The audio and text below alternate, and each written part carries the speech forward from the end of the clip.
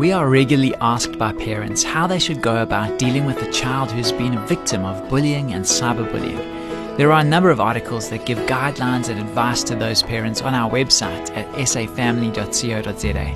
But today we want to speak to the teens themselves who are being faced with cyberbullying. We've heard from many teens that are struggling to live productive and normal lives because they're fearful of the bullies at school or those they're connected with on social media. Cyberbullying is not okay, and we'll talk more about ways to deal with the onslaught of negative messages and threats on the next Family Matters. I do hope you'll stay tuned.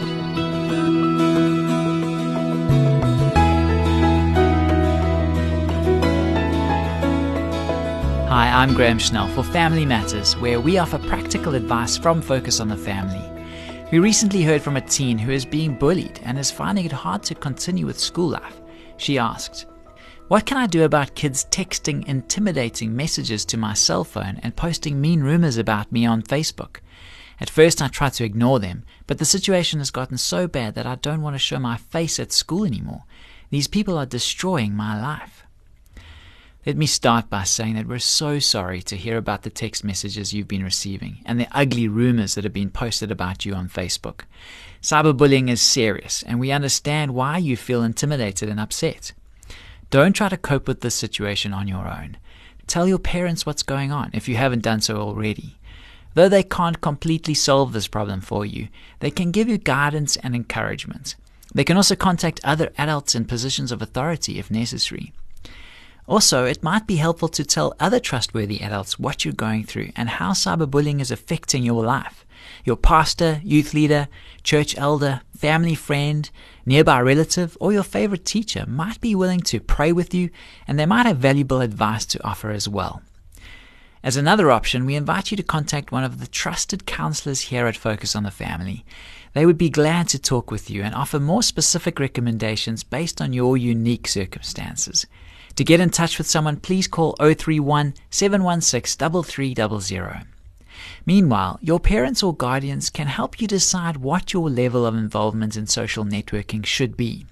Listen to them and follow the guidelines they give you, keeping in mind that they have your best interests at heart.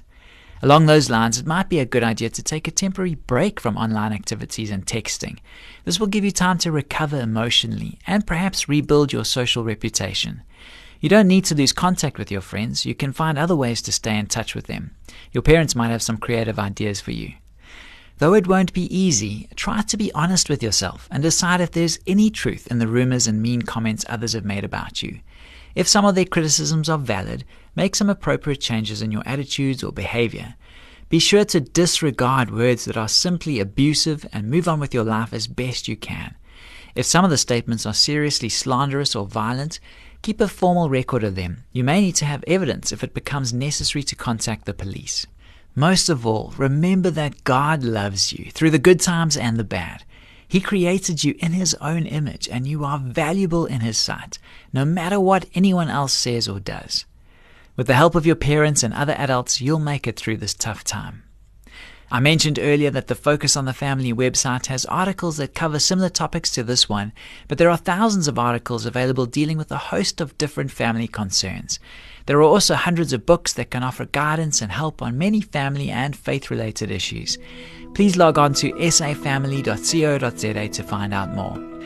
We want to implore you to trust in the Lord and stand strong in the love of Jesus as you navigate these adversities. This program was produced by Focus on the Family. I'm Graham Schnell, inviting you to join us again for the next edition of Family Matters.